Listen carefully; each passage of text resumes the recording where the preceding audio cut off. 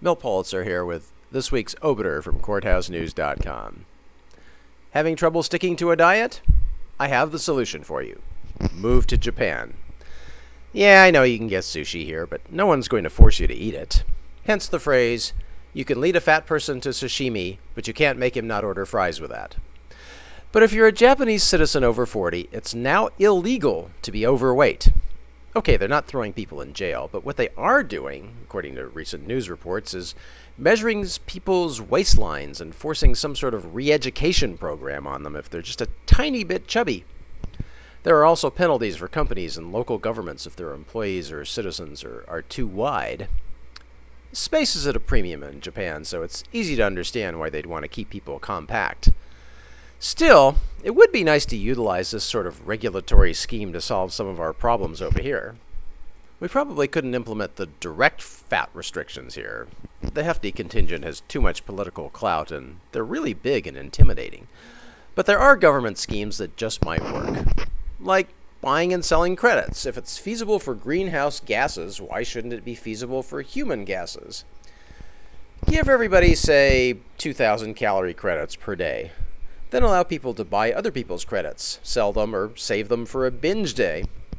This way, no matter how the trading goes, the population as a whole will be limited to a healthy amount of food.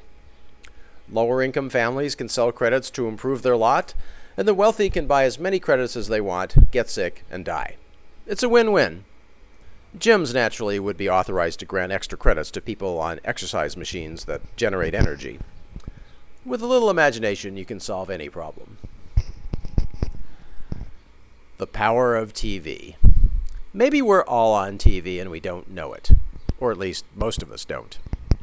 Some of you may remember that a San Diego area woman has sued the producers of the Judge Mathis television show for, allegedly, not giving her a fair trial.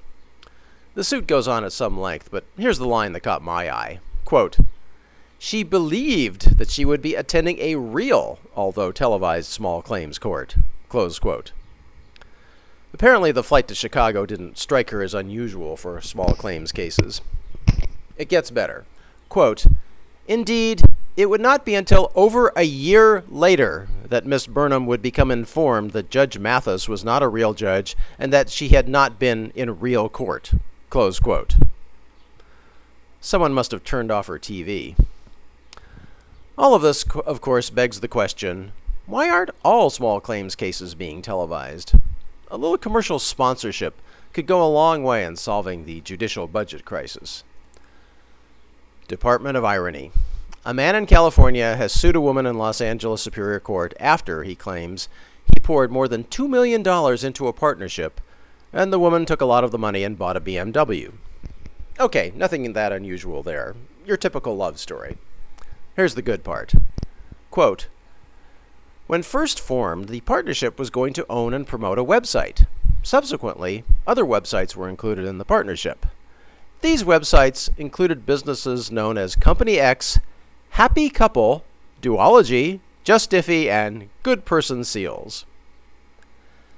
I'd recommend not taking any advice from any of those websites. See you next week.